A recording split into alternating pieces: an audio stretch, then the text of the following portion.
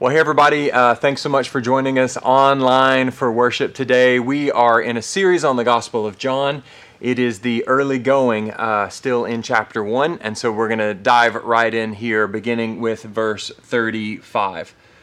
The following day, John was standing with two of his disciples. This is John the Baptist.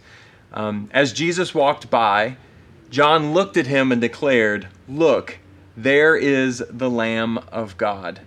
When John's two disciples heard this, they followed Jesus. So just to point out the obvious, if you heard last week's sermon, this is John being John. As we said earlier, everything that he did and was and understood about himself was about pointing to Jesus. And here he is pointing now his own disciples toward Jesus. So back to the text, verse 38. Jesus looked around and saw them following. "What do you want?" he asked them. They replied, "Rabbi," which means teacher, "where are you staying?" "Come and see," he said. It was about 4 o'clock in the afternoon when they went with him to the place where he was staying, and they remained with him the rest of the day. Verse 40. Andrew, Simon Peter's brother, was one of these men who heard what John said and then followed Jesus. Andrew went to find his brother Simon and told him, "We have found the Messiah," which means the Christ. Verse 42. Then Andrew brought Simon to meet Jesus. Looking intently at Simon, Jesus said, "Your name is Simon, son of John, but you will be called Cephas," which means Peter. Okay, so far we have seen that Jesus is the central organizing fact of reality. And therefore, we need to live, and this is the word we keep using, Christocentric lives. Lives with Christ at the center. And we talked about John the Baptist, who, you may recall, has been set apart from birth in order to be Christocentric. So you Sunday school rats will know his backstory. John was conceived miraculously. He was baptized in the Holy Spirit, if you can imagine this, while still in his mother's womb. God then gave his parents very specific instructions for how to raise him so that he could be the one who paved the way for the Messiah. In other words, he had his whole life constructed around Christ from even like before day one. So that's him. But now, for the rest of the book of John, we're going to see Jesus do something very different. He's going to take a bunch of confused, misguided, stubborn people who see themselves as the center of the universe, and then he's going to deconstruct their reality and then rebuild it all around him and his kingdom. And what we just read is actually the beginning of that process. Now, Jesus had followers. Some of these Jesus found himself. Some of them came to him and found him. But in the end, he had his 12 closest followers, and we typically call them Jesus's disciples. And disciple that's a good word for what they were. I actually don't think it's the best word. So stay with me. Jesus was a rabbi, and rabbis were teachers, and they often had lots of people come and hear them teach. But their closest followers were called Talmidim, and those were the ones who wanted to not just hear the rabbi, like from the crowd, okay, but they wanted to be like him in every way. And then eventually, this was the goal, the stated goal, they would become rabbis themselves. So they were really apprentices, all right? Not just followers, but followers with the express purpose of one day being like their rabbi. They were apprentices. Now, there was a saying that a good Talmidim, or an apprentice, would have, and think about this, they would have grit in their teeth. The idea being that they would follow their rabbi so closely that the dirt that was kicked up by his sandals as he walked would actually get in their teeth. And so they would literally eat his dust. Now, the disciples that we read about in the Gospels, to be clear, they were Talmidim. They weren't just super fans. They weren't just groupies. They weren't just like old school deadheads who were on tour with Jesus. They were enrolled in an immersive school with the clear stated goal of one day doing the things that Jesus did. They were his apprentices. And hear me on this, so are we. All right? I mean, at least theoretically, we aren't just supposed to listen to him from the crowd. The invitation is to be with him. It is to walk so closely to him that the dust from his sandals gets in our teeth so that we will become like him and do the things that he did. And that is our apprenticeship. Guys, it is one thing to listen to Jesus' teaching. It is another thing altogether to be an apprentice of his. And frankly, he has a lot more listeners, a lot more hearers than he does apprentices. And I hope very much that none of us will ever settle for being in the crowd and just knowing some of the stuff that Jesus said. We are to be apprentices of Jesus and nothing less. Now, one of the kind of initial ways that this works out is actually with our names. As we said a couple of weeks ago, our names, they aren't who we are. They're labels that represent who we are. But Jesus, as our maker, as our rabbi, he has, and hold on to this, he has naming rights. Okay, so in other words, we are who he says we are. So if we go back now to John the Baptist's story, for those of you who are familiar, God came and spoke to his dad, and he said, I want you to name that boy John. And people, you might remember, thought that was a bad idea because it wasn't a family name and that wasn't the tradition. But he insisted, no, his name is John, and he could do that because God has naming rights over his creation. We actually just read something similar to that happening when Simon first meets Jesus and he enrolls as an apprentice of Jesus. So I'll read that to you again. Verse 42, then Andrew brought Simon to meet Jesus. Looking intently at Simon, Jesus said, your name is Simon, son of John, but you will be called Cephas, which means Peter. So again, if you're a Sunday school brat, you'll know this one, but Peter means the rock. So Jesus meets Simon, takes one look at him, and he says, you're Simon, that's fine. But you're not just Simon anymore. You're now Simon the rock.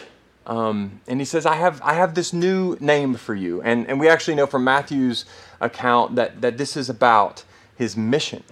He would be the rock that Jesus would build his church upon. This is calling. This is the designer. This is the creator saying, that's who you are. That's what you're here for. And he could do that, Jesus, because he had naming rights. Now, one of the cool things that God did in my family is he gave a name kind of like this to my dad for all three of us kids. So he told Dad that Crystal, this is my oldest sister, that she would be adored. And guys, I'm telling you, truer words have never been spoken. Like I was just with her this week. It is incredible. She is this magical magnetism. She's like effervescent, okay? And everybody just adores her. And I don't know that she has ever had an enemy, but if so, that person was like a psychopath, because something is deeply wrong with you if you don't like sincerely love her. She is truly, as the Lord said, she is truly Crystal the adored. And then God also said to my dad about the next child in the line, my sister Farah, he said she will be strong. And if you know Farah at all, you know this is absolutely, it could not be more true, and actually on a couple of levels, in a couple of senses. First, she's actually insanely physically strong, okay? And so she was just telling me a while back that she had gone to physical therapy recently, and they did like strength tests, and then they had her do it over and over and over again because they thought for sure that something was wrong with their machine, because they had just never seen anything like it. Like she's a beast, okay? And so that does actually mean that I spent most of my childhood getting beat up by a girl, but she's really strong, okay? But that's really not what this is about. It's actually that she is this incredibly strong natural leader, and she is incredibly resilient. And in a room full of leaders, if there is a crisis, and I've actually seen this happen a few times, everyone in the room turns to Farah if there's a crisis, because she's strong and we all know it. And so, look, just as the Lord said, she is truly Farah the strong.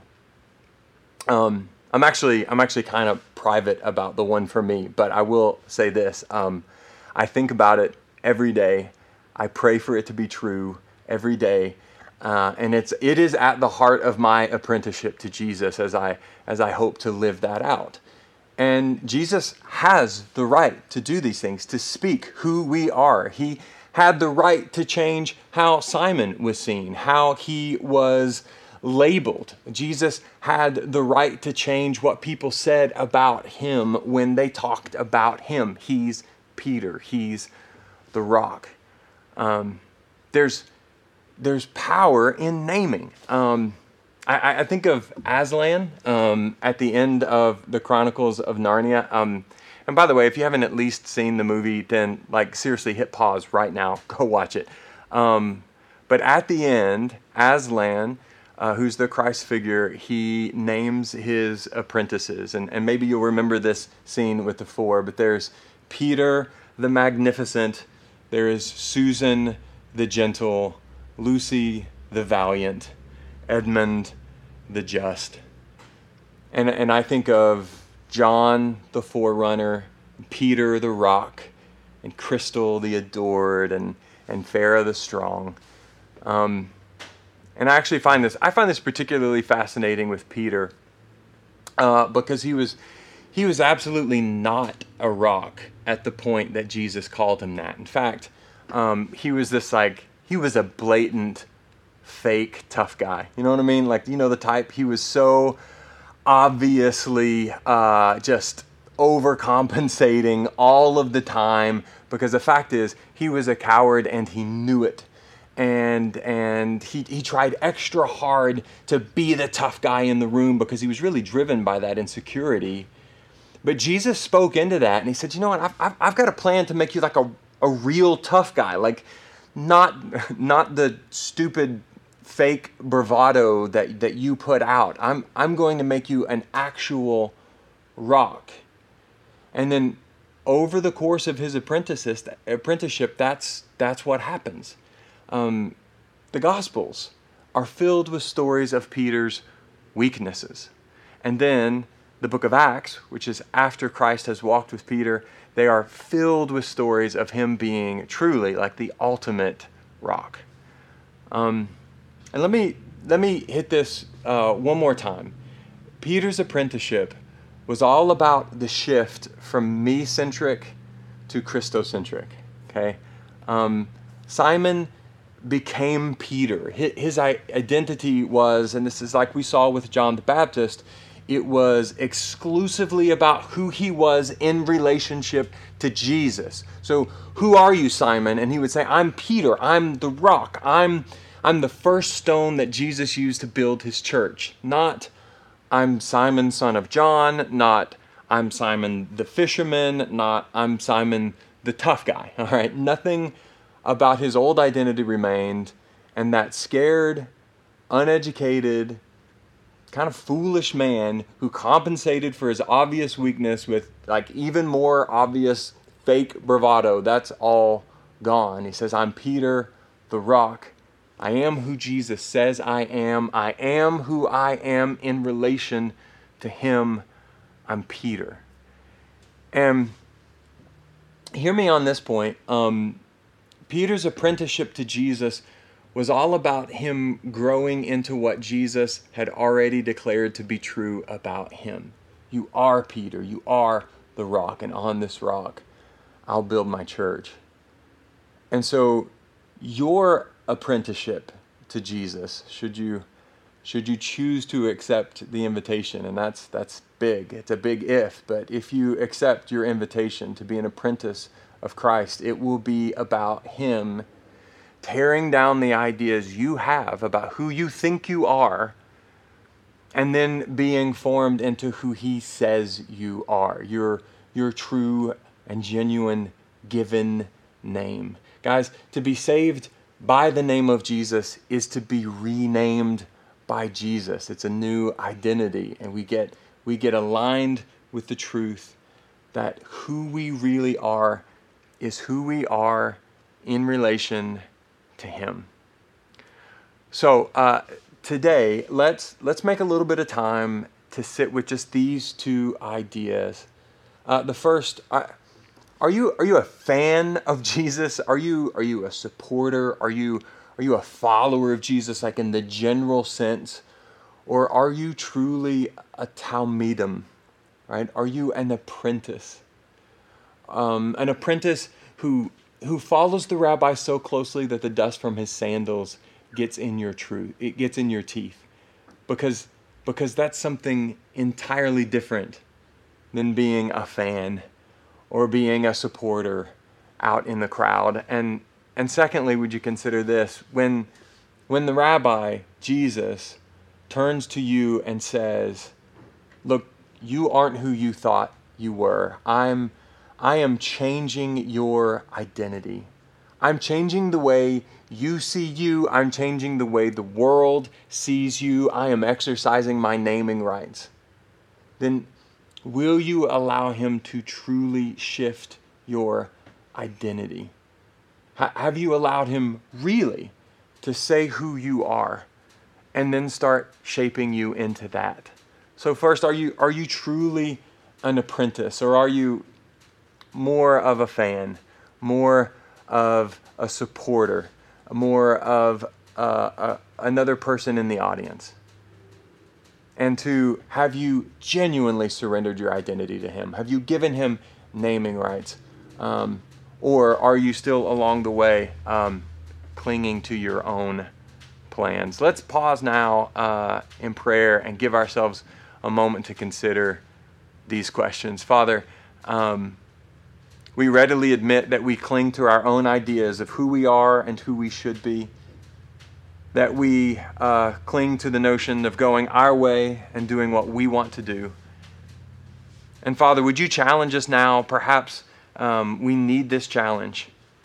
Lord, are we really, truly apprentices of you, following you so closely that the dirt from your sandals becomes the grit in our teeth, on your heels, following you hour by hour, Lord? Or are we kind of going our way, off in the crowd, an audience member, hearing, maybe a fan, maybe a supporter, but not truly an apprentice of yours, with every goal and desire to become just like you? If so, Lord, would you challenge us in this direction? We want to be genuinely apprentices of you. And Father, have we clung to our own idea of who we are and what we're supposed to be doing and what our life is supposed to look like and be shaped like? Or have we truly surrendered to you and say, Lord, I am who you say I am.